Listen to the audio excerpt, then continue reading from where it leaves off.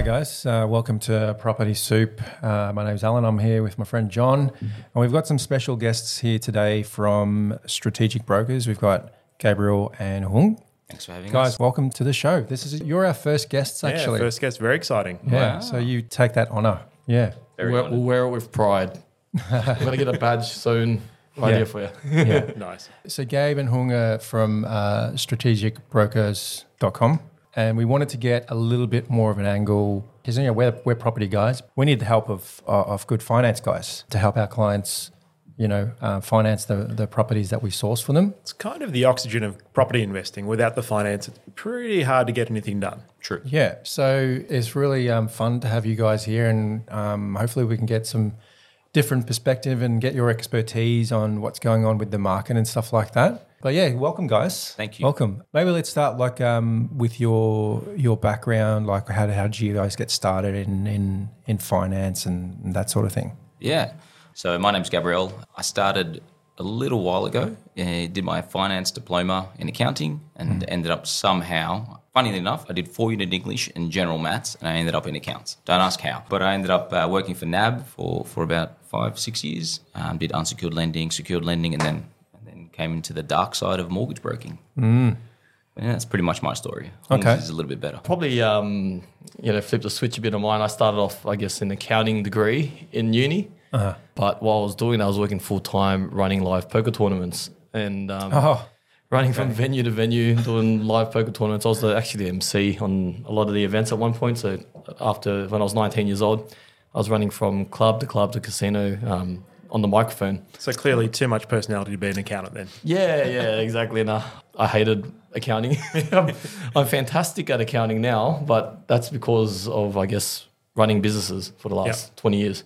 So doing that allowed me to learn, I guess, all the accounting. Buying properties allowed me to learn accounting, structures came naturally when I started doing stuff for myself, right? Mm-hmm. Nice. From there, I ended up, buying a franchise in the Australian Poker League, which ran live poker tournaments in a region in clubs and RSLs, became top performing franchise nationally for about 4 years there. Sold off the business, had this accounting background, didn't know what to do with myself, so I bought a mortgage broking business off an infomercial. So I was As you do. Yeah. I was watching the morning show one day and some guys Did you get a George Foreman grill at the same time? Or? I bought that too. Oh, yeah. Okay. Cool. Just wanted to make sure. So there was a bloke on the TV and there was a bunch of Sparkies saying, we became mortgage brokers. So you can become one too. Yeah. So I go, mate, I've got an accounting background. Yeah. I can become a mortgage broker. Tried it for 2 years, probably wrote 9 deals in 2 years and wasn't there for long. And I joined Yellow Brick Road.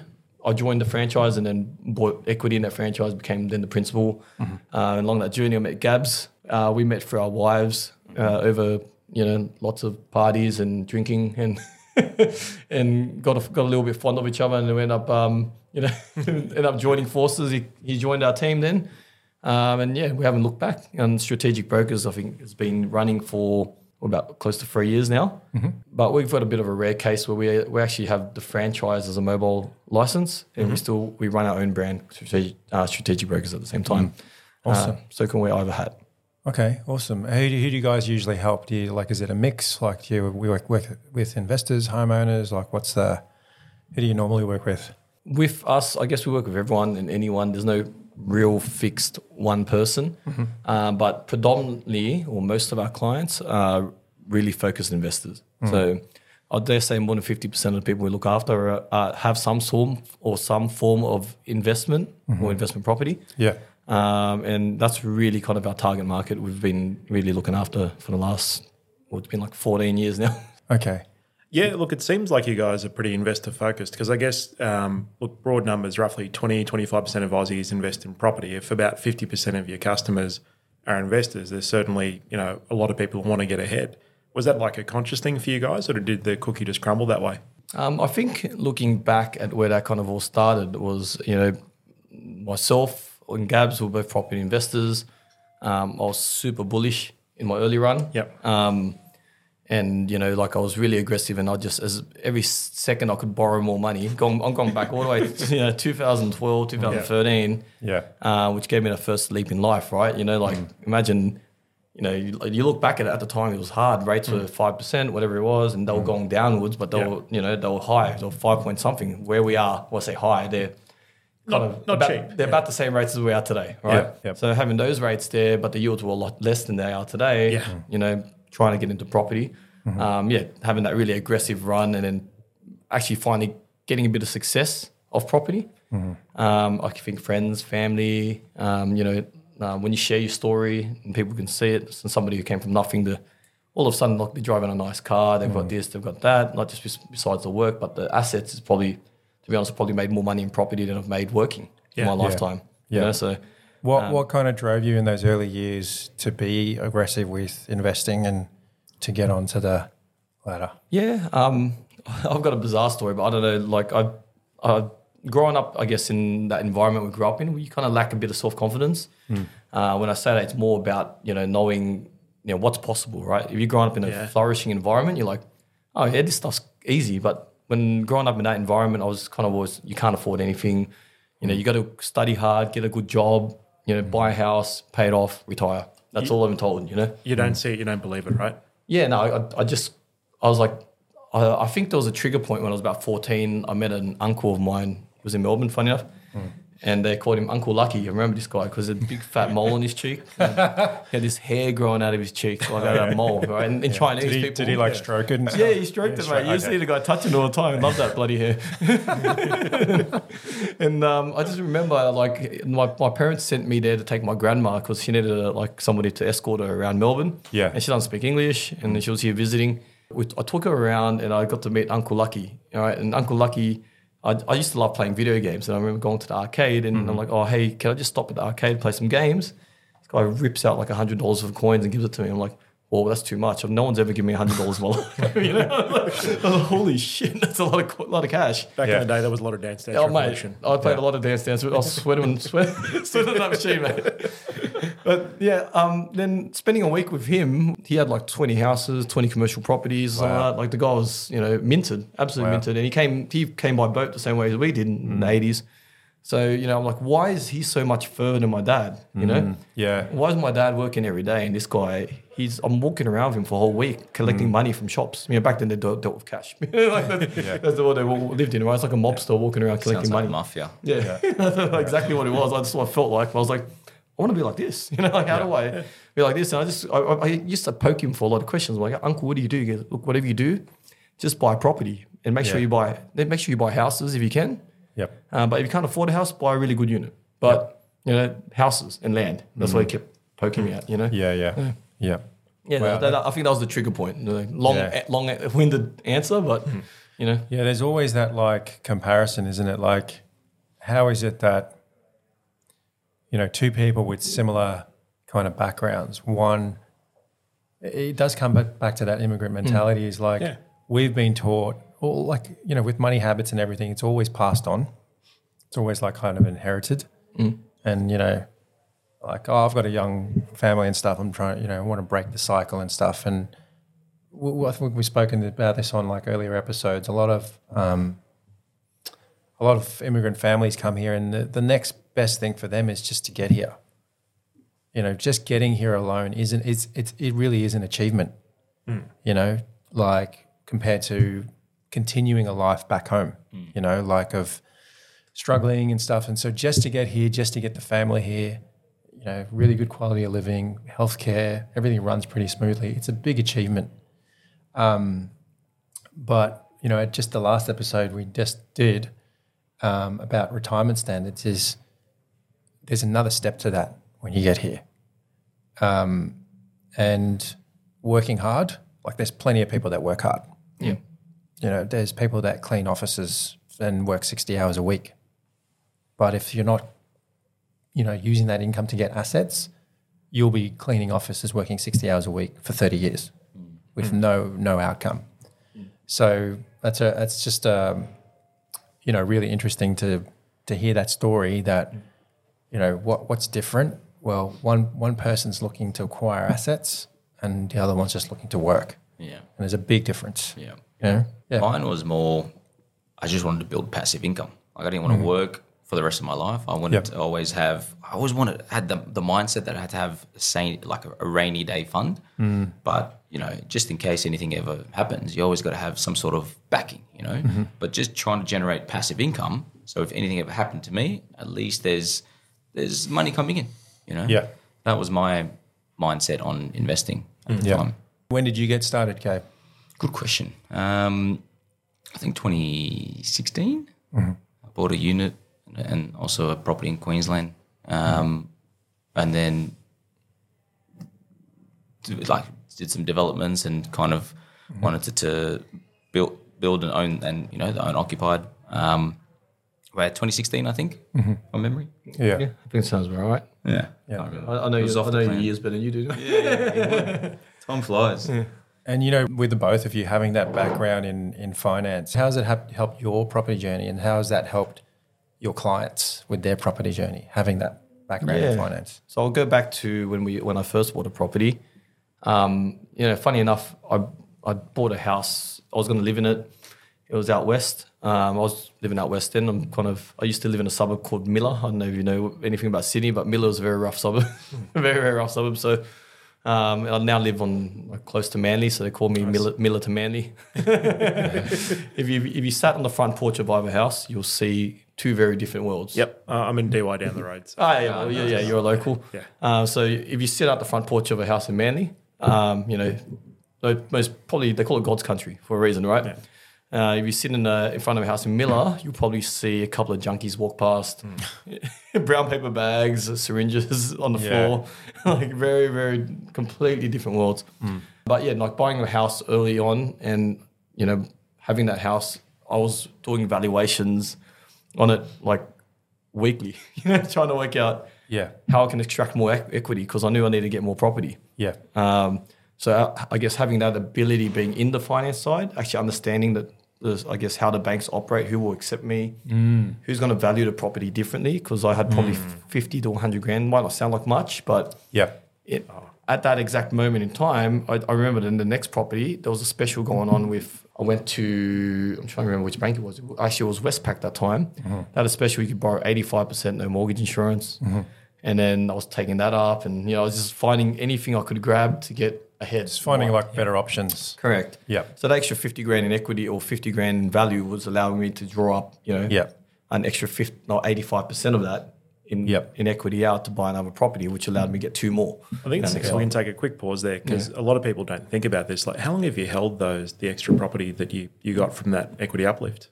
Oh, man, I've held them since 2014. So what are we now? Right. Yeah, so 9 years now. Yeah. So if you could imagine delaying that instead of holding them for 9 years, holding them for 5 years, right? 4 years less. The amount of wealth you would have lost. Probably $1 million, Easy. Right? Easily $1 million. And then just off those ones. Yeah. And it's not just $1 million. Let's put that $1 million into perspective. That or the equity up along that, allowed me to buy more property. Yeah. So let's then put all of the properties together because you wouldn't have got to the next property. Yeah. You're able to compound your leverage. Correct. And once they started compounding, it's after the first million's made, they say the first million is the hardest. It takes a long time or luck or whatever it is that's going to get you that first million. But after you've got that first million, it seems a lot easier to manufacture the next 10, So I don't know how that's going to play out, but it just keeps playing out. For some reason, it became very much more easier. Yeah. I guess being in the game, we have a really eagle eyes view to see kind of what's going on in our space, and we're obviously always dealing with buyers agents, dealing with lawyers, we're dealing with people who are doing property strategy, we're dealing with everyone. Yep. So we're getting data from everywhere. We're kind of getting loose bits of data everywhere, and then we're able to make up our own mind to work out what's going to work best. And people like yourselves will be adding so much value to people's lives because they're actually doing all the right things to show them the right types of property. The worst thing you can do is make a mistake on that first one. Yeah. That mistake on that first one is just going to leave you scarred, and your appetite would, you might not want to buy another property. Yeah. Yeah, you were talking about you guys are working with different we're strategists and buyers agents, and for any investor with their beginning or building a portfolio or something, it's really important to have a good knowledgeable team of people, because just like you said, if you don't know that about the options on valuations, and I think one of our mates had a client, and I think it was in Melbourne, southeast Melbourne somewhere. They were told that the house was worth $600K, and they had a $550,000 mortgage, so not much equity in there, like 40 grand or something. And then with the right connections, actually the house was valued way higher, like $150,000 higher. And if they hadn't have had the right team in place to figure that out, well, they would have sat out of the market for 2-3 years. And then if you're sitting out of the market for 2-3 years, you're losing money because you're not in the market. It's interesting for you guys both having banking backgrounds as well, because obviously if you're within the bank and you get a valuation audit and come back, well, this is the valuation, right? There is no second option. There's no let's go back to Valex. There's nothing. This is what it is, right? Whereas you guys now know as brokers, well, actually there are some lenders who let you order the valuation and pick the company, right? You've got options, you've got choices. So even as professionals within the industry, you don't always get the full story.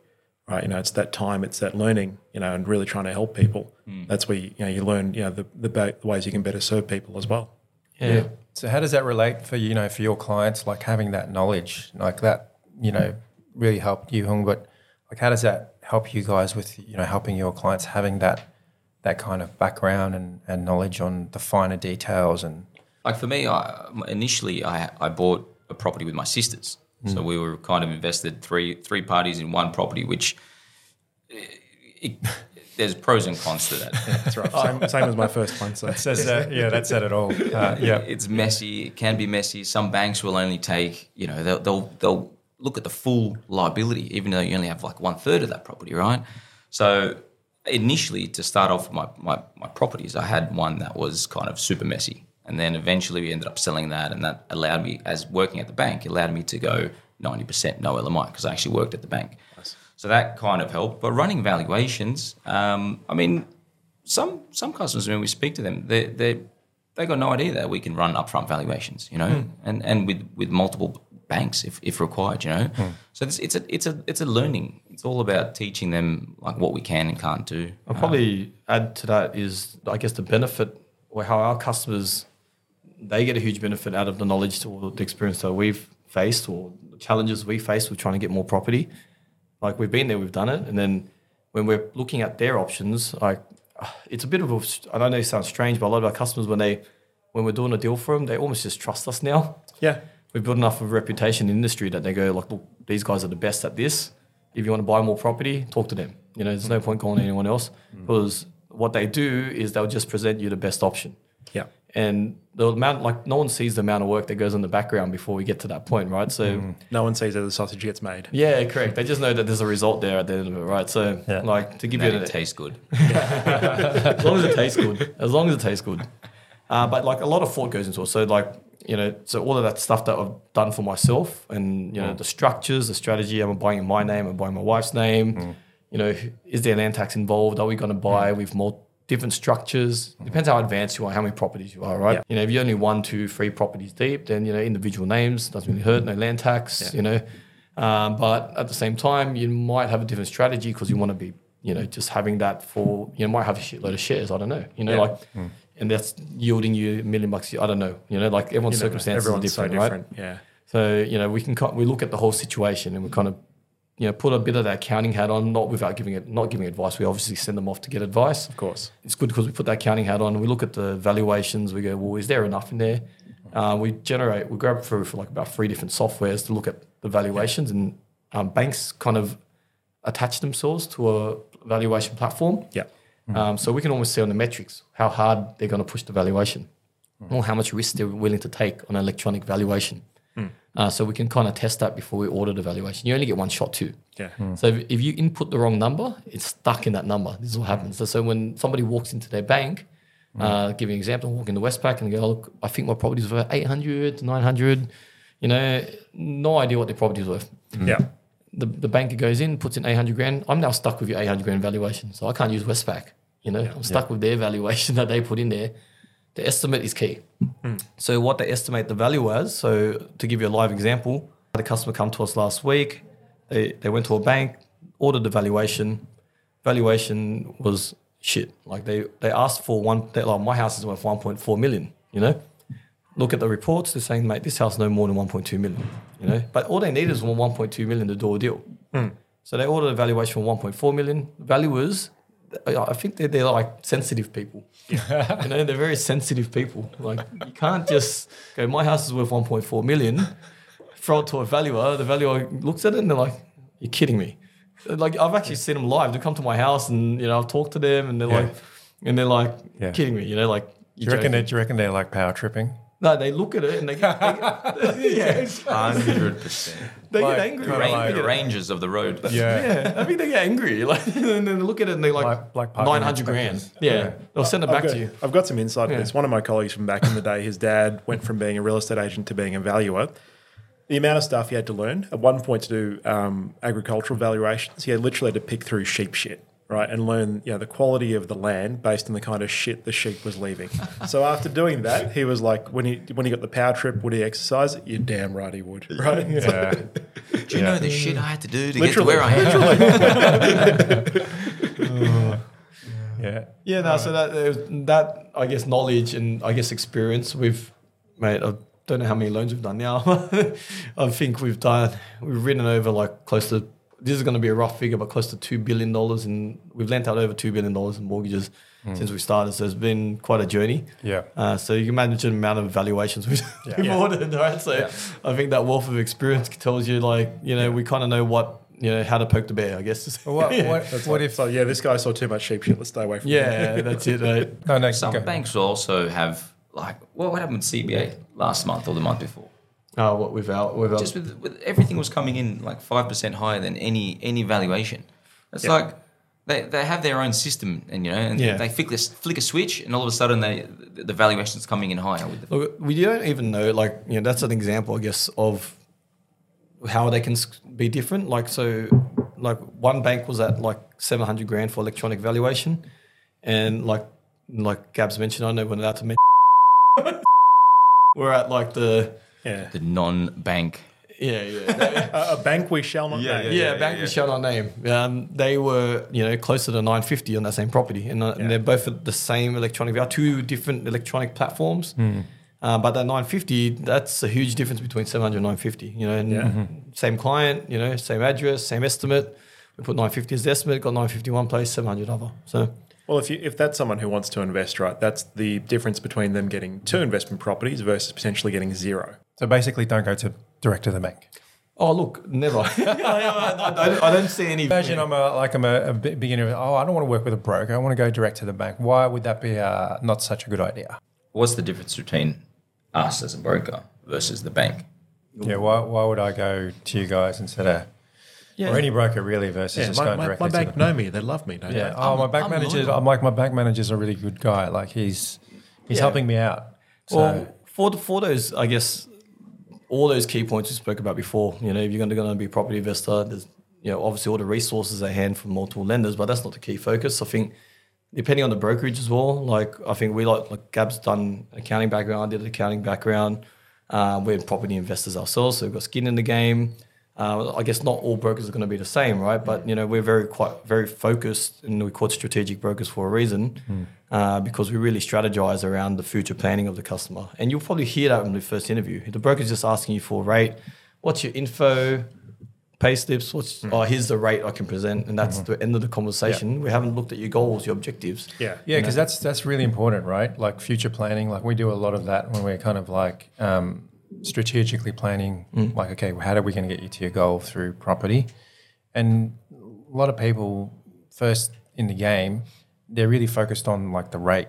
Yeah, 100%. You know, even a lot of brokers. Yeah, they're just like, oh, I just want to get the lowest rate possible. But what they don't get is like, okay, yeah, you can get a 0.5% or 1% less, but you're going to have to buy a property worth 400, not 550.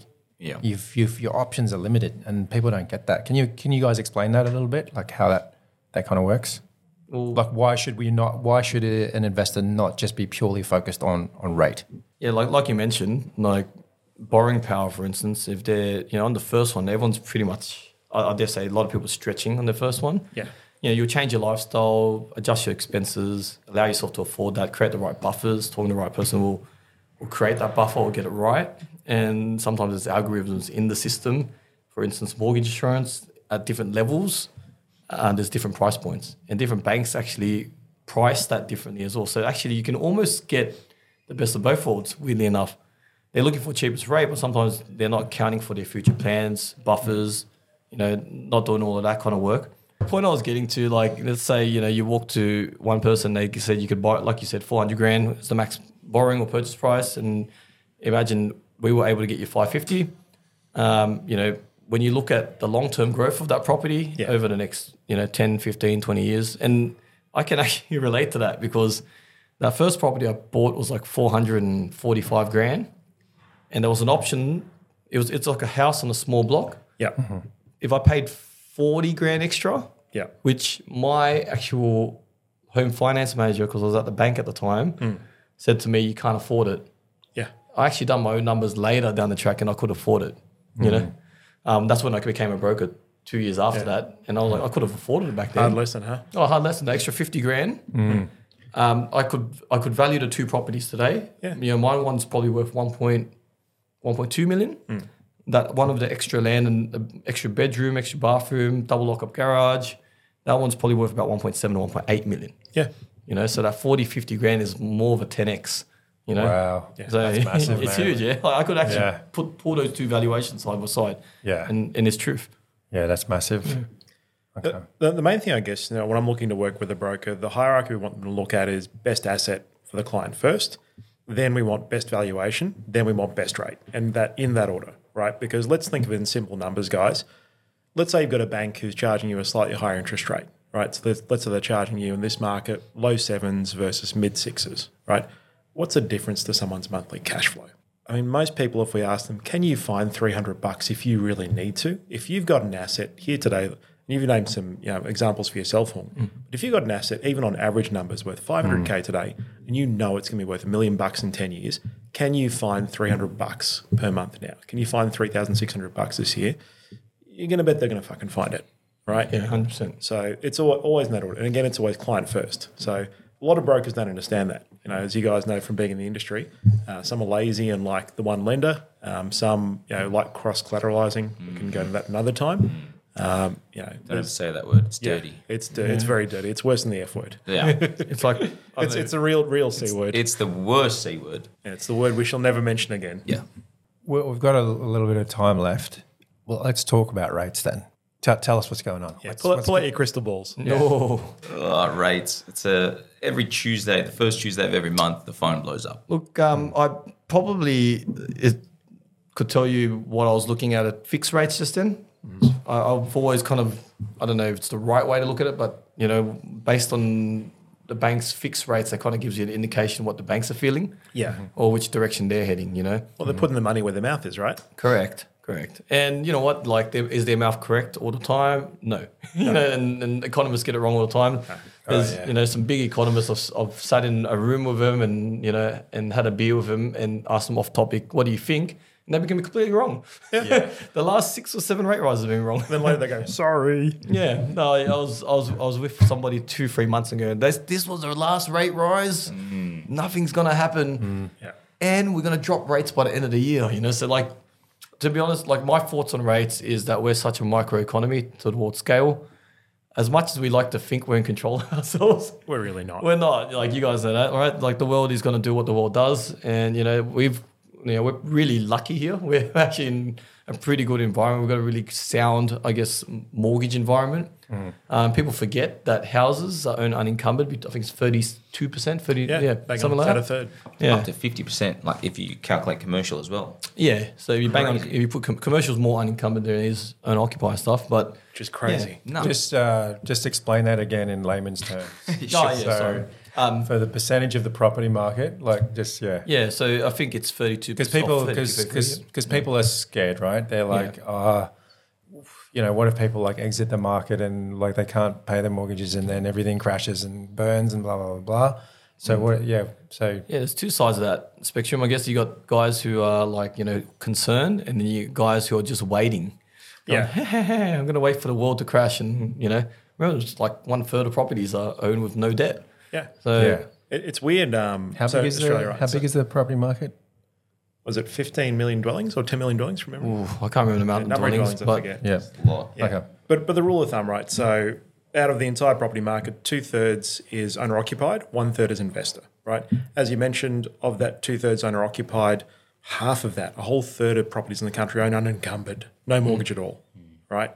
Of the debt that's left, about 2/3 is on the investor side and 1/3 on the owner occupied, right? So investor debt generally is high as it should be, you know, for the tax breaks. But you know, if you look at it generally, our property market it's stable. Rates it's a funny one. Everything I've read from the beginning of the year has actually come to fruition from the banks. They said similar, the actual raises would happen, and it has so far. The last one I read, you know, a long time ago, back in Jan, was saying that it would stop in June. Yeah, But everything I'm reading now is there's another one to come in July. yeah, yeah, I think they just got to rip off the Band-Aid, I guess, get to where they want to be, and then, you know, let that settle, or let it settle now, which will be great. Ideally, I'd like them to stop. yeah. Yeah, you know, and then let it settle, and then, you know, ideally, based on when I was mentioning fixed rates, the fixed rates are actually starting to present lower than the variable rates again, which is to me is an indicator that eventually they're going to be dropping those rates at some point, right? And I was looking at that probably 2 hours ago. Nice. But the good thing the banks have done, which has never happened in the years of broking we've done, is they've given us an internal platform now, so we can do retention pricing almost every 3 months, you know, which is helping out so many clients, so many clients. And which bank is going to do that? You know, which bank is going to, once you do the deal at a bank, do you ever get a call from the banker? No. No. Every 3 months we look at their rates. Yeah. And we say, how can we help our customers? Because we feel the pinch, and we feel the pinch for the customers. So we take on the burden for the customers as well. Yeah. Yeah. So I think the bank's done well in order to do that. Yeah. They've made our lives quite a bit easier, and I think it's a big tick for them. Yeah, that probably goes back to why go directly to the bank. Well, a home finance manager is paid a bonus based on settling your loan. That's it. There's no aftercare. There's no getting anything else done. There is what they call NPS. They're not going to ring you up and go, "Hey, guess what? I can get you an extra 0.5%." Yeah, no. No way. The bank- Let's be honest. The NPS is really Net Promoter Score. It's really toilet paper. Right? Yeah. I don't really care that much about it. I had a friend in the industry, funnily enough, who went back to a bank we shall not name. Yeah. Right. Said to them, "Look, your competition is offering me this much less, 0.75 less, significant amount. Can you at least match it? No, go to them. Get lost." Yeah, that's ridiculous. Yeah. So what else can people do, homeowners, investors, in the current market from a finance perspective? Yeah, what can they do? Yeah, so probably biggest thing is if you've got existing debt, first step is always just to call your bank. They're not going to proactively call you, right? Try to get a better rate. Sometimes it's a 3-step process. Like you've got to call them first so you can raise a case and say, "Oh, this guy's called." It's then call them again, but usually come, I guess, ready with ammunition. Yeah. So, obviously talk to you if it's the broker that you used, or if it's, or you can speak to a broker that or you can speak to us, doesn't matter. Speak to someone to help you out. Get an offer from another bank, Don't obviously lodge that offer because it's going to hit your credit file, right? Yeah. But get that offer and then call your bank back and go, "Look, this is the offer I've got. Can you match it?" If they still say no, then look, take up the offer.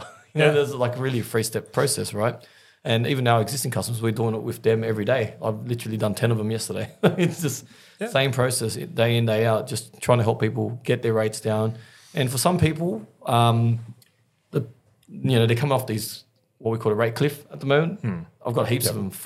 I fixed everyone that I've done a loan for pretty much at 1.89% for 4 years, and they're all coming off in the next 2 years, one after another.